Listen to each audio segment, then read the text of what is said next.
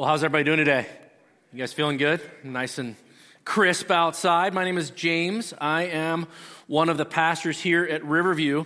So about 12 years ago, I was playing basketball, and I went up to grab a rebound, and the ball was a little bit out of my reach, and so I tried to tip the ball to myself, and I felt this very funny, unpleasant feeling in my left ring finger here. And so I looked down, and my finger had actually jammed straight down into my hand. So the top of my finger was about that much lower than it had normally been for my whole life previously. And I literally turned to my buddy Tim, and I said, "Hey, pull my finger." And he laughed until he actually saw my finger, and then he was like, "Oh," and then he almost passed out because it was just so gross. And so we spent some time trying to pop my finger out of this situation. I went to the urgent care, and the doc there said, "Your finger has been dislocated, but now it looks like it's back in place." He looked at the, I was like, "Look at that, I fixed my own finger." And he said, "So just let it heal up." And so I was like, "Great." And so when your finger is dislocated like that, your only goal in life is making sure that nothing touches that finger. Like it's your complete mission statement is like anytime something gets near it, you're just like, ah. And so I had about 3 weeks of that, and it wasn't getting any better. It was still swollen and nasty, and I couldn't use it. And so I contacted my family doctor, and he recommended that I go see a hand surgeon. Now, up to that point in my life, beyond my family doctor and my dentist, I had never been to any other kind of doctor at all. I didn't even know hand surgeons were a thing. I'd never heard of that. And so maybe some of you younger folks can relate to that season in your life. Your body just sort of fixes itself and then some of you other people, like me, are like, not anymore. And so the hand doctor was super nice, and he checked out my finger, and he looked at the x-ray, and he said, "Okay, you've torn the ligaments," like I guess there's a ligament down at the bottom there, in your hand, and without surgery, you're never going to regain the full use of your finger. And I was like, "What?" And so I said, "So you're recommending surgery?" And he paused. I'll never forget this moment. He kind of looked at me, and then he said, "Well, how old are you?" And I said, "Well, I'm 41 years old." And he said, "The real question then becomes, can you live with it?" And I was like, "What does that mean?" He's like, "Well, if you were 20 years old, I'd recommend you get this surgery for sure. But at 41 years old, maybe not." And I was like, "Well, what do you mean? Like, what happens if I don't get the surgery?" He says, "Well, you'll be fine. You'll be able to live fine. You just won't have full range of motion in your finger. And you'll probably have trauma-induced arthritis," which I didn't know what that was either. And by the way, I never got the surgery, and this is precisely what happened. So I can't touch my other fingers with that left ring finger at all. I can't move it laterally, and it also doesn't flatten. And when it gets cold outside, my finger gets achy and crunchy. So I have this trauma-induced arthritis. And what I didn't know was seeing that hand doctor at the age of 41 was the first in a long line of specialists that I would begin to be seeing, right? It's become kind of this annual ritual. I'm 53 years old now. What kind of doctor have I never heard of that I will be visiting this year is kind of how it goes. So after a year, after I hurt my finger, I began having these weird issues in my throat. So the people were like, "You should go see the ENT." And I was like, "Why would I go see a paramedic? The guy in the no, ENT, ear, nose, throat." And so I went to see that person. And then after a lifetime of perfect 20/15 vision, I turned 45 and I could not read my phone. The next day, I was like, "What is going on?" So first trip to the eye doctor, and now I got the glasses, and I have to go see that. I've been to a shoulder I had plantar fasciitis. I had to go to this foot guy. I had this skin doc. We'll share that with my closest friends later about what happened there. I went back to the ENT because my nose got hit, and my nose is all deformed, and my nostril is collapsed, and my septum's all twisted and everything, all of which has led me to a deeper appreciation of the Bible. Now, why the Bible, you ask? It's not just because I'm a pastor, but also because of this verse in 2 Corinthians chapter 4. Listen to what it says here in verse 14.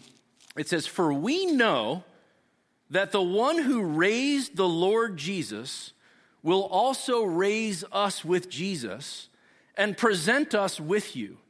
Indeed, everything is for your benefit, so that as grace extends through more and more people, it may cause thanksgiving to increase to the glory of God. Therefore, we do not give up." Here's the part right here. Ready? "Even though our outer person is being destroyed, our inner person is being renewed day by day." See that? Outer is going down. Inner is going up. Something good's happening here, right? "For our momentary light affliction is producing for us an absolutely incomparable eternal weight of glory." It should come as no surprise to us that our bodies, all of them, will eventually deteriorate, because the reality is these bodies are very temporary, but there's hope. Paul says the one who raised Jesus, that's God himself, will also raise us with Jesus into an incomparable eternal weight of glory. Those who are in Christ will one day receive new bodies that will last forever. And our question for today is going to be this: do you believe that really? What if we lived our lives today as though we really believed that God will one day resurrect our bodies into a glorious eternal future? We're in the final week of this Apostles' Creed series, which has been fantastic from my point of view. We've done a deep dive into some incredible truths about who God is, about what Jesus has done and what Jesus will do, and about the implications those realities have on us as followers of Christ and as a community of faith, right? The truth we're looking at today, the very last phrase here in the Apostles' Creed is this: I believe in the resurrection of the body and the life everlasting. Amen. Now, don't miss the amen. We're going to come back to this later. When we say amen at the end of a prayer, or in this case at the end of this creed, this series of truths, it's not merely just like a period on the end of the sentence. The word means "so be it," and it has implied in this in the Hebrew world this action kind of let's go do what we just said we were talking about kind of. It's a commitment to act upon what has just been stated. That's the amen. And so that's why we're going to begin by taking a look at the biblical foundation for these two truths, the resurrection of the body and the life everlasting. And then we're going to also look at living the amen. What are the implications? How do we actually walk? It's just a creed when it's on the paper. When we start living it, then it becomes a way of life, right? Now, when we say, I believe in the resurrection of the body, we're saying at some point after earthly death, we believe every person will be resurrected into a new body, which raises a ton of questions, right? How long after we die do we get these new bodies? How old will we be in these new bodies? Will we recognize each other? Will we look like, is God taking requests, right? Like, could I get a different nose with my new body? Could I be a little taller or a little bit, whatever it might be, whatever. How does this all work? And so Paul, because the Bible is super helpful, addresses these questions here in 1 Corinthians chapter 15. We're going to spend a little bit of time in this last section of 1 Corinthians 15. And so you may want to find your way over there if you have your own device or Bible, and we'll put the verses up here on the screen. But look at what it says here in verse 35. It says, "But someone will ask, how are the dead raised? What kind of body will they have when they come?" Same questions that we've been just looking at here. And verse 36, I love it. He says, "You fool." Now, this is just Paul saying, those are dumb questions. I'm not saying that. Paul said that, okay? I think they're good questions. Paul doesn't agree. "You fool. What you sow does not come to life until it dies. And as for what you sow, you are not sowing the body that will be, but only a seed perhaps of wheat or another grain, but God gives it a body as he wants, and to each of the seeds its own body. Now, what the heck does that mean? What is he even talking about? It doesn't sound like he's even answering the question that was asked there. So when a farmer sows seeds, he or she is making a present investment into a future reward, right? If I put a seed into the ground today, it might bear fruit down the road. That's the hope, with a lot of disciplined effort in between. And so Paul uses this metaphor to kind of describe us.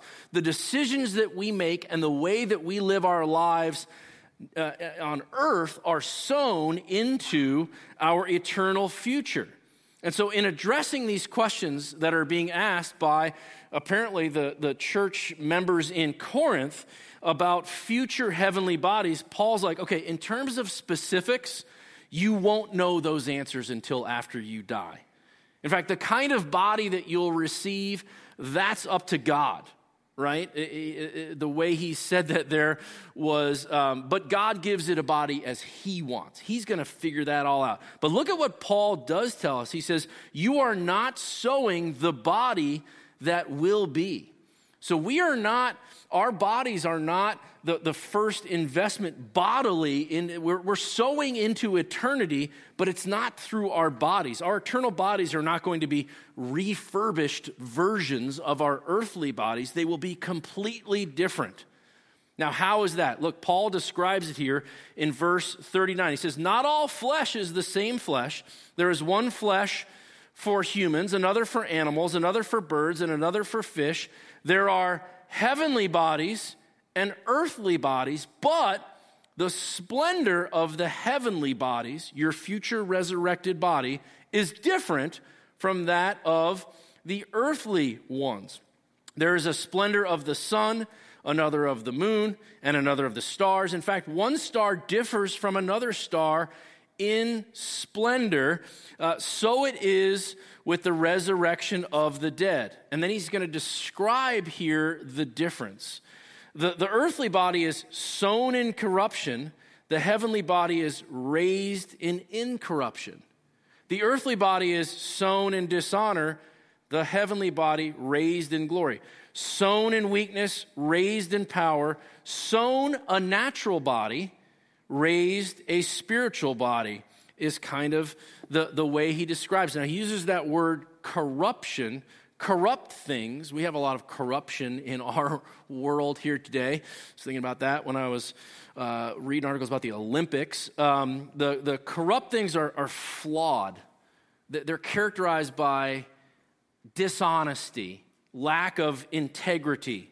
And so we as individuals and our world as a whole, there's corruption, right? That's because of our sin nature. And so he basically says, one day you will be resurrected into a heavenly body that has a different splendor than your earthly body. Splendor is like magnificence.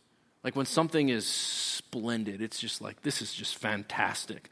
And our earthly bodies definitely do have splendor, right? I think about that despite the consistent decay that my body endures, right? And yours are all the same. You think about the heart and the lungs and the brain and the bloodstream and the way everything works together. Our earthly bodies are magnificent. It's a miracle from God that our bodies ever work ever at all, right? But the splendor of the heavenly bodies, our future resurrected body, is different than that of our earthly bodies. Because our earthbound bodies are broken. They're corrupt because of the fact that sin has infected our world and each of us as individuals. Our earthly bodies, they're sown in corruption and dishonor and weakness. For followers of Jesus, that's who Paul is addressing here in his letter to the Corinthians, our resurrected heavenly bodies are going to be completely different. Incorrupt, raised in glory and power. Sown a natural body, raised a spiritual one. To believe in the resurrection of the body means we believe that there is a future bodily resurrection into different bodies with a different splendor that all people will have. To believe in the life everlasting, that's the second part of the creed here today, means we believe that every person will live forever somewhere. In other words, once a person is resurrected into their new body, they are going to live for eternity, some with God in heaven and some without God in eternal torment. In fact, earlier in 1 Corinthians 15, Paul described the future eternal destiny for followers of Jesus as an absolutely incomparable eternal weight of glory that awaits Christians. That means you could try, if you wanted to compare it to something, but it's absolutely not possible for you to do that. It's incomparable. The glory is just beyond our comprehension. I would encourage you, there's a bunch of Bible verses that use metaphors and different descriptions of this future. If you read some of the books of Revelation, Daniel, other places, go for it. Absolutely just unimaginable glory that awaits us. And now here he says more. First, in 1 Corinthians 15, verse 51, he says, "Listen, I'm telling you a mystery. We will not all fall asleep, but, or instead, we will all be changed in a moment, in the twinkling of an eye, at the last trumpet. For the trumpet will sound, and the dead will be raised incorruptible, and we will be changed. For this corruptible body must be clothed with incorruptibility, and this mortal body must be clothed with immortality." And so death is not the end of our existence as people. It's the beginning of our transformation into a new world. We will all be changed, right? Imagine a world with zero corruption, no dishonesty, no flawed motives, no backbiting, no divisiveness, no sin. One day, that shofar will blow, right? And just like that, boom, he says, in the twinkling of an eye, those who have died with Christ will be raised with Christ incorruptible, and he says, immortal. Because no sin means no death, right? Sin, Satan, and death, those are our enemy. Paul describes it this way, verse 54, he says, when this happens, when this corruptible body is clothed with incorruptibility and this mortal body is clothed with immortality, when that resurrection of the new body happens pressing towards eternity, then the saying that is written will take place. This promise from the book of Hosea, the prophet Hosea, here's the promise. Death has been swallowed up in victory. Where, death, is your victory? Where, death, is your sting? The sting of death is sin, and the power of sin is the law. But thanks be to God who gives us the victory through our Lord Jesus Christ. Now that's an awesome Bible verse right there. Today, the sting of death is real. I mean, it stings. Death is our enemy, and it hurts so deeply. Every time somebody in our community loses their life, it's so much pain for the people, it's concentric. I mean, it stings. It's part of our corrupt world. When that trumpet blows and we're transformed from our incorruptible mortal bodies into from our corruptible mortal bodies into our incorruptible immortal ones, death will be no more. Victory is ours in Christ. We'll be like, where are you now, death? Where's your sting now? Gone. The promise that God made in the book of Hosea will take place. Death will be swallowed up by victory, and we will just shout, thanks be to God who gives us victory through Jesus Christ our Lord. That's what we're saying we believe when we say, I believe in the resurrection of the body and the life everlasting. Now, remember our question for today. Do you believe that really? What if we lived our lives today as though we really did believe that God will one day resurrect our bodies into an absolutely incomparable, glorious, eternal future? Think about it this way. A person who believes that the earthly life is all there is, that person would be understandably freaked out by their decaying body, right? They would be obsessed with worldly things, with making as much, milking this life for as much as they possibly can. I think this is, by the way, why Paul addresses these topics in his letters to the Corinthians, because they were constantly known for being a people that were seduced and tempted by worldly things. As citizens of heaven, our mindset and our lifestyle should be very different.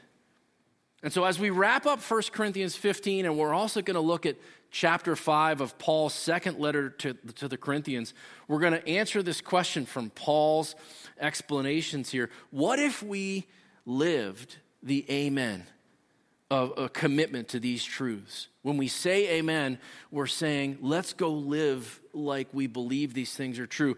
Paul shares a ton of examples of how that life would look, and we're going to look very briefly at 6 of those. There's actually 5 or 6 more, but we'll look at just 6 here. First one would be, we're thankful. We're thankful. That's what Paul said here. We just read that verse in 1 Corinthians 15:57. In light of the future, the saying that is written that will take place, the victory that will happen in Christ, Paul says, but thanks be to God who has given us the victory through Christ Jesus our Lord. Friends, if Jesus Christ has indeed given us victory over sin, Satan, and death so that we can be born again into a glorious life everlasting, we should drop to our knees and thank him over and over and over again for that. Secondly, we persevere. We persevere. Perseverance in the Bible is like choosing to trust God's sovereignty and grace regardless of the circumstances we face. And this is the exhortation that Paul gives here at the end of 1 Corinthians 15. He says, therefore, in light of all that I've just said is true, my dear brothers and sisters, you fellow followers of Jesus, be steadfast, immovable, always excelling in the Lord's work, because you know that your labor in the Lord is not in vain. Now, adversity has many faces and different levels of intensity, right? I'm not here to minimize any of the challenges that any of you face. What Paul is doing here is he's encouraging his fellow followers of Christ, his Christian family members, to place their adversity in its proper context. And so whether it's something silly, right, like my Wordle win streak got erased by the New York Times or whatever, I was reading this article, and it was, people are all upset about this Wordle thing, right? And one of the words this week was really a lot harder than some of the other ones. And they had this like Twitter responses. One person wrote, this is literally the worst day of my life. They couldn't get the Wordle. So whether it's something silly like that, I'm sorry if your Wordle is your thing, but something irritating, right? We got irritating things like you're navigating the drop-off process at your kid's school, right? That kind of thing. Or something intensely traumatic, right? We, in our family here at Riv, we have a consistent rhythm of people dealing with illness and loss and divorce and loved ones who have passed away and things that are legitimately horrible, tragic things. Whatever kind of adversity, remind yourself that you do indeed believe in the resurrection of the body and the life everlasting. That is our hope. So we're thankful and we persevere. We choose trust in the face of adversity. Thirdly, we long for our true home. We're going to switch over to 2 Corinthians chapter 5 for this one.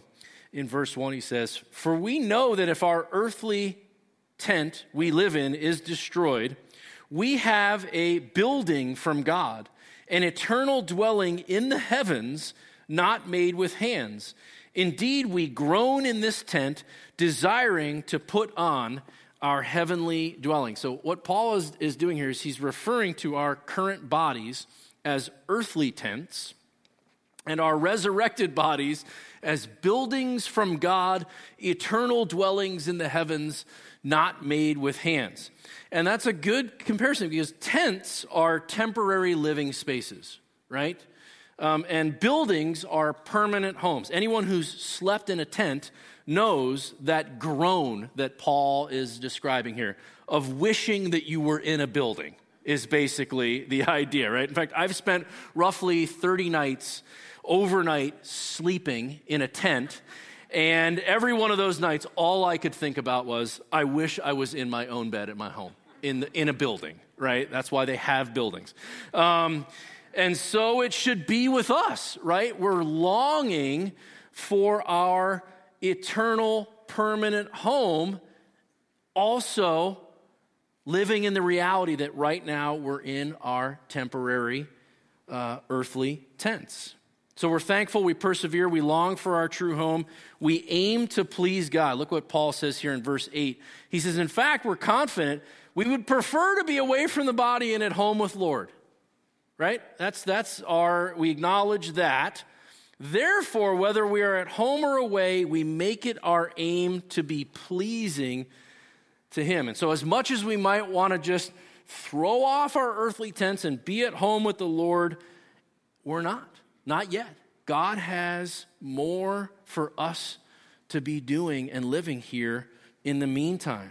While we eagerly await for that trumpet to blow, he says we make it our aim to be pleasing to him. To me, it's like an engaged couple who can't wait to get married, right? How do they live in the meantime? Do they ignore each other? No. Quite the contrary. If you've ever been around a couple like that, it's a little, like they spend all their time. If you're one of those, love you. Congratulations. But we're all a little disarmed by the amount of time you spend talking about one another, thinking about one another, right? They make it their aim to please each other until that day when they can be in their home together. Fifthly, we persuade others about Jesus. Verse 10, this is really super convicting. "For we must all appear before the judgment seat of Christ, so that each may be repaid for what he has done in the body, whether good or evil. Therefore, since we know the fear of the Lord, we try to persuade people about Jesus." When we're confronted with death, when our earthly tents or the earthly tents of the people that we love are failing or have failed, what matters most is our eternal destiny. In fact, in John 11, Jesus comes to Martha after her brother Lazarus has died. And in that moment, Jesus could have said anything he wanted to her to comfort her. And this conversation is so remarkable. Jesus says, "Martha, your brother will rise again." That's what Jesus said. Martha said, "I know that he will rise again in the resurrection at the last day." This is before, 150 years before the Apostles' Creed was written. Martha knows what's true here. Jesus said, "I am the resurrection and the life. The one who believes in me, even if he dies, will live. Everyone who lives and believes in me will never die. Do you believe this, Martha?" She says, "Yes, Lord. I believe that you are the Messiah, the Son of God, who comes into the world." And Martha believes, takes comfort for her brother's sake in her belief that Jesus is the Messiah, the Son of God. Do you believe that? That is the question of our life here on this earth. Everyone will be resurrected into a new body, and all will appear before the judgment seat of Jesus Christ. And everyone who lives and believes in Jesus will never die. Paul believes that. Do you? He says, since we know this, we should be trying to persuade people about it. That's why here at Riverview, we invite you to know and enjoy Jesus as we stumble together in our pursuit to love like Jesus, because we believe so deeply that Jesus is the resurrection and the life. Lastly, in verse 18, we are ministers of reconciliation, ambassadors to a broken world. If you're a follower of Jesus Christ, your role on earth between now and when you die is not simply to exist and try to be a good person and kind of, coast into your eternal future. You have a job title and a job description, and your role is mission critical. Look at what he says here in verse 18. Everything is from God, who has reconciled us to himself through Christ and has given us the ministry of reconciliation. That is, in Christ, God was reconciling the world to himself, not counting their trespasses against them, and he has committed the message of reconciliation to us. Therefore, we are ambassadors for Christ. Since God is making his appeal through us, we plead on Christ's behalf. Be reconciled to God. He made the one who did not know sin to be sin for us, so that in him we might become the righteousness of God. So an ambassador, right, is a person sent by their home country into a foreign country for the purpose of representing the interests of their home country in that foreign country. The best ambassadors represent their home country, not just with their words, but with their lives, right? Like if you send an ambassador over to another country and they're always drunk and they never show up on time, and people will be like, that whole country is probably like this person, right? That's the bad ambassador. When my son Jay, he got this job at the Chick-fil-A, his job title was front room ambassador. And anybody who knows Jay knows, it's the perfect job for Jay, because he is legitimately the best ambassador kind of person. He represents the whole of Chick-fil-A, like in that front room. He's like the face, you know what I mean? He's the perfect guy for that. And as Christ ambassadors, we are sent from our home country, which is heaven, to a foreign country, which is earth. Especially this cold center Michigan part, right? Really foreign country. The Bible says we're aliens here. And the purpose is reconciliation. Reconciliation is the restoration of what was once broken. Paul uses the word in the Greek kata alasso, which means decisively change. That's what reconciliation is. The work of Christ on the cross affected a decisive change, making restoration possible between God and man. And as ambassadors for Christ, God makes his appeal to the world through the church, through the family of believers, through us. That's a remarkably risky strategy, I feel. We plead on Christ's behalf for people to be reconciled to God, and he uses us to make that happen in spite of us, right? We're all, spiritually, we're all the same way my body is physically. We all need constant maintenance and care, and we're all breaking down. We all have struggles. We all are corrupt in our sin nature and our earthly tenets, and that's all true. And yet God has said, I want you to promote Jesus in word and deed.